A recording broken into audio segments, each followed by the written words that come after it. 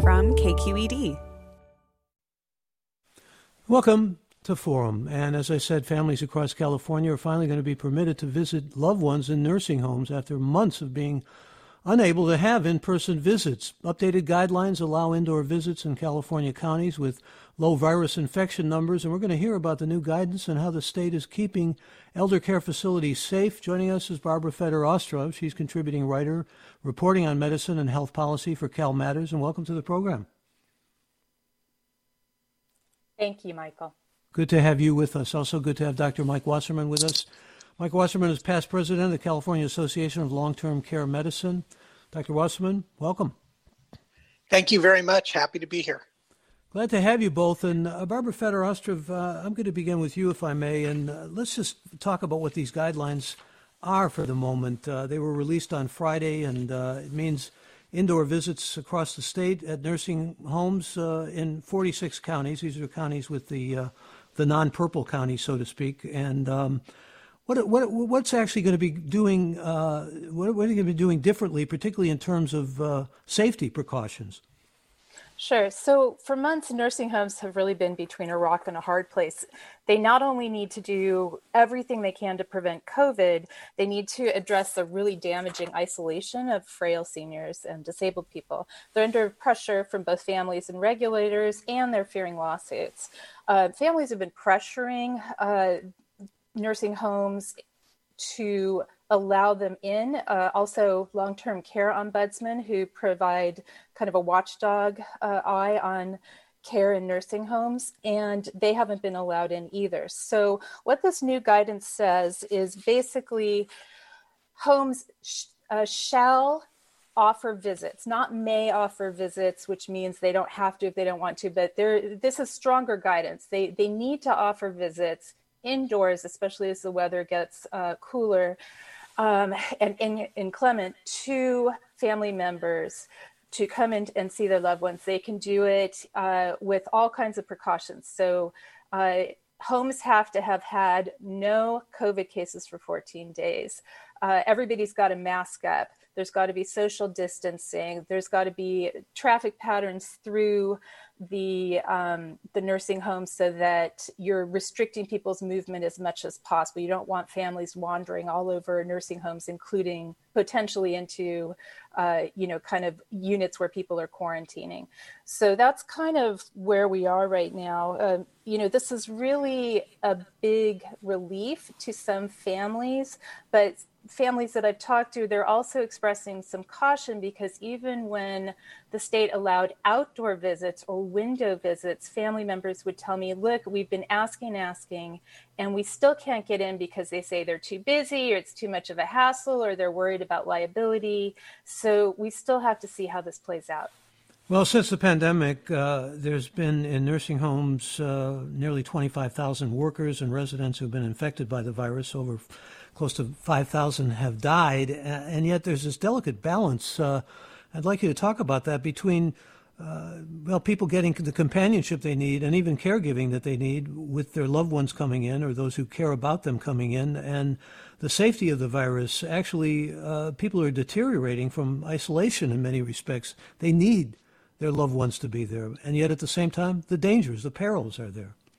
Sure. It's a really difficult balance, and you've got to feel for every side of this issue because the nursing homes are worried about lawsuits. They're also worried about people getting sick and healthcare workers getting infected. To date, something like 20,000, nearly 21,000 healthcare workers have gotten sick in nursing homes. That's just skilled nursing facilities. That's not assisted living or any other kinds of facilities that we might have in this state, and 153 of them died. You've got nearly 28 residents being infected and nearly 4,700 actually dying, especially at the beginning of the pandemic. And what homes have done, what they did initially was just shut everything down. There was no more communal dining. There were no activities. Everyone was basically not locked in their rooms, but asked to stay in their rooms with, maybe an occasional trip out to the doctor. But and you've got TV, and maybe they set up some iPads or phones for for visitors to see people remotely or virtually, and it's just not enough. I see report after report, and I've talked to so many family members that say, look, our loved ones are deteriorating. If they have dementia, their memory and their communication skills are getting worse. Yesterday I heard an ombudsman talk about a patient in a Bay Area nursing home who had lost 20 pounds since the start of the pandemic because this person's loved one had not been able to come in and do the slow feeding that this person needed to finish their meal and get all their necessary calories. Instead, they were just, given 5 minutes with a nurse's aide. Here, if you don't want to eat, fine, we got to go and take care of the next patient. This is just heartbreaking. Again, we're talking about nursing homes and about the updated guidance allowing for in-person visits at nursing homes in California with Barbara Feder-Ostrov, who's contributing writer reporting on medicine and health policy for CalMatters, and Dr. Mike Wasserman, who's past president of the California Association of Long-Term Care Medicine. And Dr. Wasserman, I want to go to you and just find out the number of cases at skilled nursing homes are dropping, while the opposite's true for residential care facilities such as assisted living and board and care homes. How do these new guidelines apply to, the residential care facilities? It's a little bit unclear on that score. Yeah, you have to realize residential care facilities are regulated differently than nursing homes, and they don't have the medical staff that most nursing homes have. So there's a lot more challenges. But, I want to step back and say that, when the pandemic started, we immediately had to come up with ways of protecting residents of nursing homes and assisted livings. But I think what has been borne out with the social isolation is protecting them is one thing, starving them from social activity is another.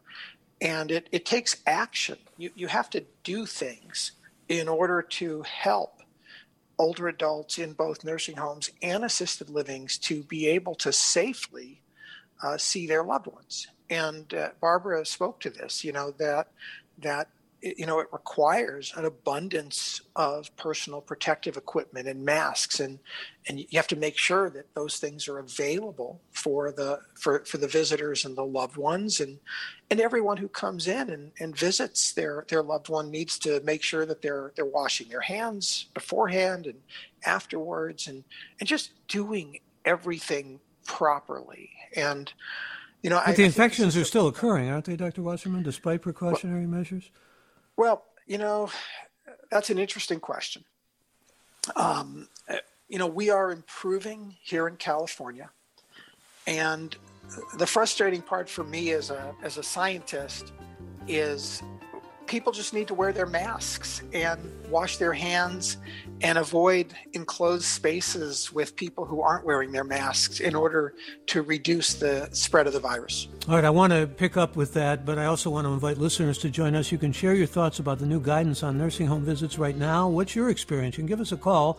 I invite you to do that. Toll free, you can join us at 866-733-6786. Number for your calls, again, 866-733-6786, or get in touch on Twitter and Facebook. We're at KQED Forum, or email us, forum@kqed.org. You're listening to Forum on KQED Public Radio. I'm Michael Krasny.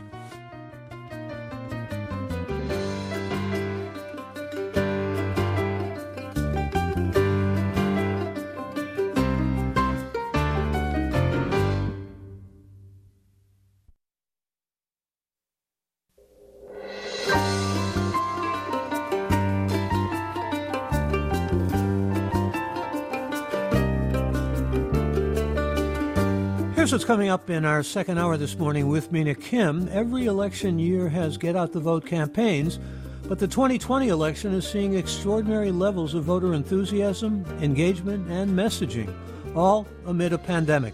We'll talk about this year's drive to get out the vote, and we want to hear from you. Have you participated in getting out the vote this year? Email your experience to forum@kqed.org. And for more information on the state and local propositions on the November ballot, go to kqed.org/voter guide. That's kqed.org/voter guide.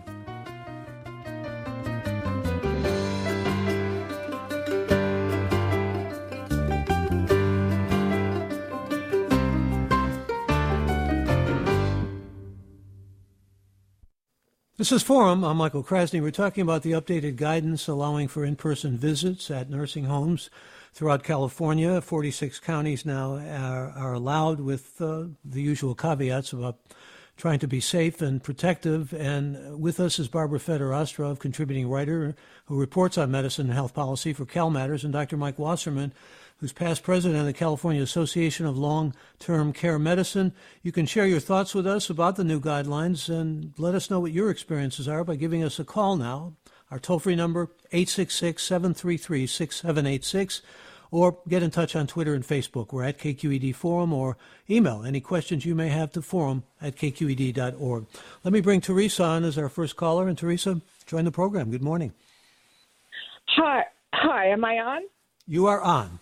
Yeah. Okay. Hi. My name's Teresa Palmer. I'm a retired nursing home doctor, and my mom is in a nursing home in San Francisco. She's 103, and I'm kind of going nuts because it took them a month or two to allow window visitation because the San Francisco Department of Public Health is just dragging its feet, and the San Francisco. And they have to defer to the nursing homes have to defer to the local city and county actually. And so even though the state has now said we can do indoor visitation, San Francisco Department of Public Health is not moving on this.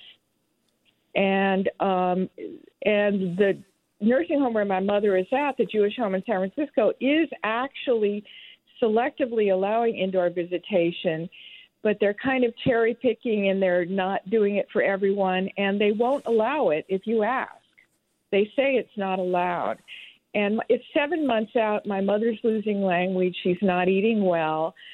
She's getting more and more disoriented. She's 103. I need to see her. I'm going nuts. Is there any way to speed this up to get the San Francisco Department of Public Health to allow us in?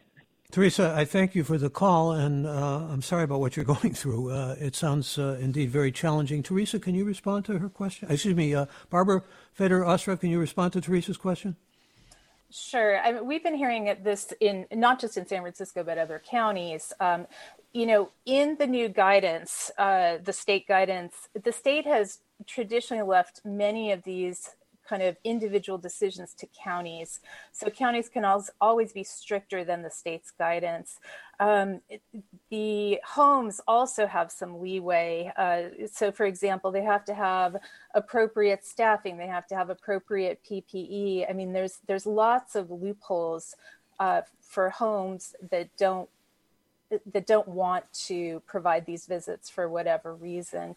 I would just recommend, getting people together. There's been a lot of kind of group organizing among relatives of people in nursing homes. There's a lot of Facebook groups. They've been sending letters. They've been, pressuring counties and the state to open up more. And it seems like they've had some effect. So, perhaps KQED could put up some resources afterwards for places you can go to kind of combine forces with other residents. Also, if the nursing home where your mom has a family council, you can also bring that to the attention of the family council, which can then go to the administration. And, some of this may have to come from nursing home administrators in their own discussions with county health officials as well. Well, we should probably mention here that county health officials can still be allowed to ban indoor visits if they believe the local conditions are too dangerous. But I'm wondering, Dr. Wasserman, if you might be able to shed some light on, in New Jersey and Florida and Indiana, they have eased restrictions. If we can look to other states, what can we learn, or what have the effects been? Well, actually, I do want to add one thing for Teresa. She should be asking to speak to the nursing home's medical director. The medical director is actually responsible for the clinical care in the facility. And, a lot of this occurs out of inertia and habit. And for families, and I've dealt with families in my own facility and others around the country, you've got to speak out. You also have to know who to talk to. And so I would reach out to that facility's medical director, explain the circumstance, ask how you can work with them to have safe visitation. And under the new regulations, they should try to work with you. The other part of that, and I think as you allude to with other states, from the beginning of this pandemic, both federal, state, and counties have not really actively engaged experts like myself, those of us in the field of geriatrics and long-term care medicine who knew very early on about the dangers and risks of social isolation and the need to figure out effective ways of allowing families like Teresa's to actually be able to see their loved ones. So I think a lot of folks just sort of continue with the inertia. We need families speaking out, asking the right questions, bombarding, if you will, the county health department, the state health department with these questions. But at the facility level, reach out to the medical director, speak to the administrator. Do not give up. Well, that's an excellent suggestion. Used to say go to the top, and I think that's what you're advising here. Joanne writes, my mother-in-law is in a nursing home in Pennsylvania. We haven't seen her since February. I would prefer her to live a healthy life than to risk visitors coming in and bringing the virus. We'll go to more of your comments, but first let me go to another caller. That's Cameron joining us from San Mateo. Cameron, good morning. Welcome. Good morning. So I'm a hospice chaplain, so we've been kind of playing this balancing act from day one, and I'm wondering if these guidelines impact non-clinical staff like chaplains and medical social workers who can often advocate for families in terms of, especially end of life, when there's when conditions are changing for the patients. Yeah, do you know, Barbara Feder-Ostrov, the answer to that? I think it's unclear right now. Ombudsmen, long-term care ombudsmen in every county in California also have been having difficulty getting into homes to monitor conditions there, especially when, there's a complaint about care of an individual patient.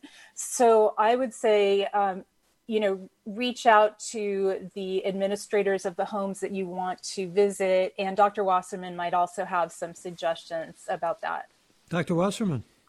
Yeah, so from the beginning, one of the areas that did have some allowances was compassionate care. So in the case of hospice, that you can't get more compassionate. You're talking people nearing the end of life. And again, at each individual facility, you're going to have their interpretation of the rules and the guidelines. But I think between the families and the hospice programs really need to coordinate with the leadership, as you said, of the facility. Once again, medical director to medical director. In this case, I'd have the medical director of the hospice contact the medical director of the nursing facility and let the doctors get involved. And those of us who have experience in this area, we're really working hard to find ways of allowing safe visitation. Well, you are in a group of doctors now working on guidelines for visitation, are you not, Dr. Wasserman? Yes, we saw the fact that the government and the counties weren't coming up with anything, and we put together a group of experts, and we actually published a paper at the beginning of the month, and we basically recommend that we really need to be getting to visitation and allowing visitors in, but again, it has to happen safely. So there's a combination. We all have to work together on this, just like we do as a society to keep this virus from spreading. And let me bring Lori on next. Lori, thanks for waiting. Join us, please. Thank you. I have a 92-year-old mother in a memory care facility up in Butte County in Chico. And I have to say, I agree with no inside the building visits. We are actually allowed to do outdoor visits for a brief period, distanced with masks. They go more than 6 feet. It's about 9 feet apart. And she's able to see us and realize that, we're still around. And the protocols they've put in place at this place are amazing. They've had maybe 3 staff issues with positive results with COVID. and immediately just clamp down, shut down the place, no visits and that kind of thing. But I have to say, they've taken the state and county protocols very seriously, and they've even added layers of their own. And I think what we're seeing with them is that they're asking their staff pretty much for a lifestyle change in order to work there, and people are actually complying. Well, Lori, thank you for that. And I'm wondering if you have a response to that, Barbara Feder-Ostroff? Yeah, that's really heartening, and it's great to hear. There are some skilled nursing facilities and assisted living facilities around the state that have really been models for, kind of trying to do the best they can to prevent isolation and to allow visits. It's kind of like the philosophy. It's often the philosophy of the administrator. So, for example, we had reported on Chaparral House in Berkeley that was doing outdoor visits and window visits early on because they thought it was really important for the residents. And, it's nice to see that. And ideally, this would be a philosophy in a lot of nursing homes, that there would be a priority towards, balancing infection control with also kind of reducing isolation for their residents. And once again, Barbara Feder-Ostroff is contributing writer, reporting on medicine and health policy for Cal Matters. Let me read some emails coming in. Jeanette writes, my best friend is in a nursing home for those losing memory. She has been confined to her room. She is taken for short walks only occasionally. She can be visited only through the window to her daughter. My friend is probably getting worse more quickly due to the confinement. And Allie writes, if the state is allowing in-person indoor access to the most vulnerable population, why isn't the state mandating that schools do the same? Students are just as susceptible to long-term effects of prolonged absence from in-person interactions with peers, and that is not being taken as seriously as it should. Here's Claudia joining us next. Claudia, good morning. Hi, thank you for taking my call. This summer, my grandmother caught COVID-19 from the outbreak in her assisted living facility and later passed away from complications. So thank you just first of all for talking about this. And my question is that my organization, CalPERD, just put out a report showing that we still have widespread shortages of PPE in nursing homes here in California and across the country. So I'm just wondering, how can we make sure that we have all of the supplies necessary to protect residents and workers? Important question. Let me go to you, Dr. Mike Wasserman, if I may. Yeah, first, Claudia, sorry for your loss. This has been a concern to us since early on. Having enough personal protective equipment is actually the first tenet in CalTCM's quadruple aim. And to me, it's actually unconscionable that we do not have abundant PPE in every nursing home and every assisted living in the state right now. And this is on the federal government, the state government, the county government, and the nursing home and assisted living industry. And they really all have to come together to do this. It is a huge challenge. I'm actually glad you brought it up, because if you listen to the folks at the state right now, and I actually testified at a hearing yesterday, they're acting as if there's plenty of PPE in all the nursing homes. And I hear stories like from yourself and others that that's not the case. And there shouldn't be a single nursing home or assisted living right now that doesn't have an abundance of PPE. And we just have to keep speaking up about this. It also brings up another question that you, Barbara Feder-Ostroff, alluded to earlier, and I'd like to get more light on this. It's a question about liability protection. The national industry is certainly calling for that, but it's very unlikely that California legislators are going to permit it. Where are we on that? Yeah, I mean, the message from the legislature and the governor's office is, nope, we're not doing liability protection for you guys.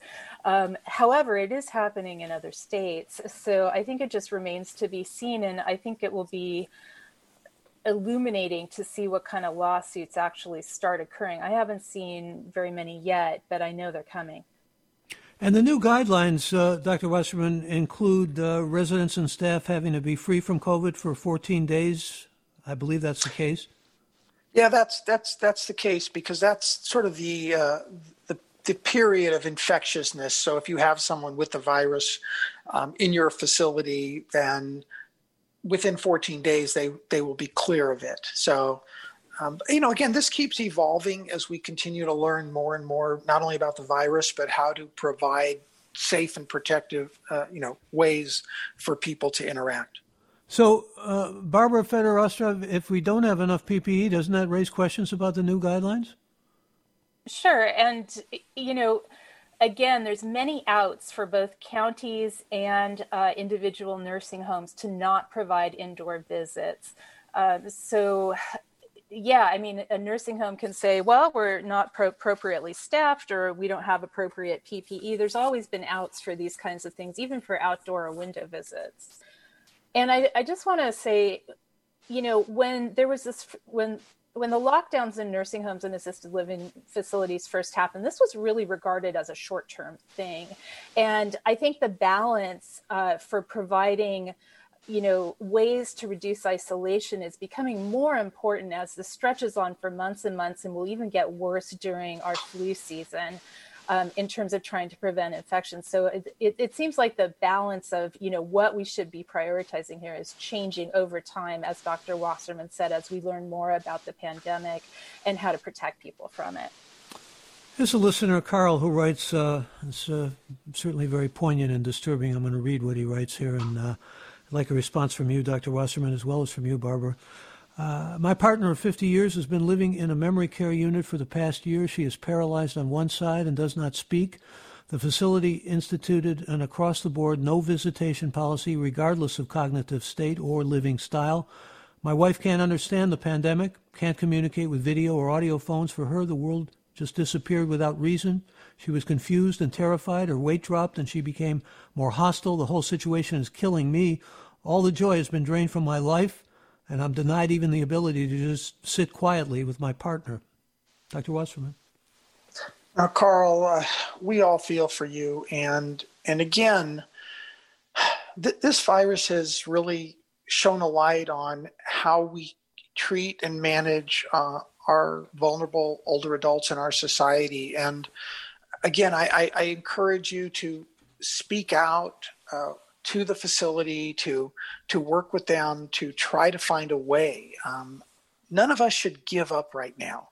We all have to be working together to try to find ways of making a difference and allowing visitation in whatever form possible, because you are right. Your partner you need to find a way to have an interaction with her, and we have to do better. And seconds left, Barbara Feder-Ostrov. Yeah, I feel all the sympathy in the world for this person and their family. And I would just say, organizing with other family members and keeping the pressure on all levels of government and on nursing home administrators will definitely have an effect going forward.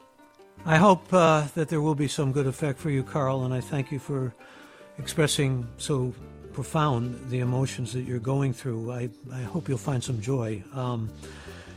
Let me say in conclusion that I appreciate very much, Barbara Feder-Ostrov, your being with us, and Dr. Mike Wasserman, your being with us, and of course you, our listeners, being with us.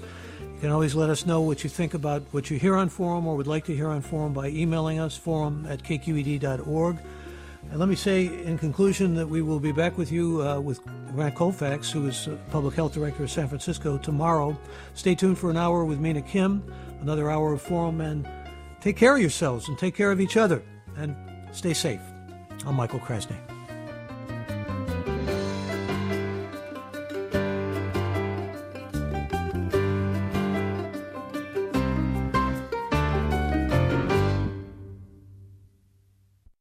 Funds for the production of Forum are provided by the members of KQED Public Radio and the Germanicos Foundation and the Generosity Foundation.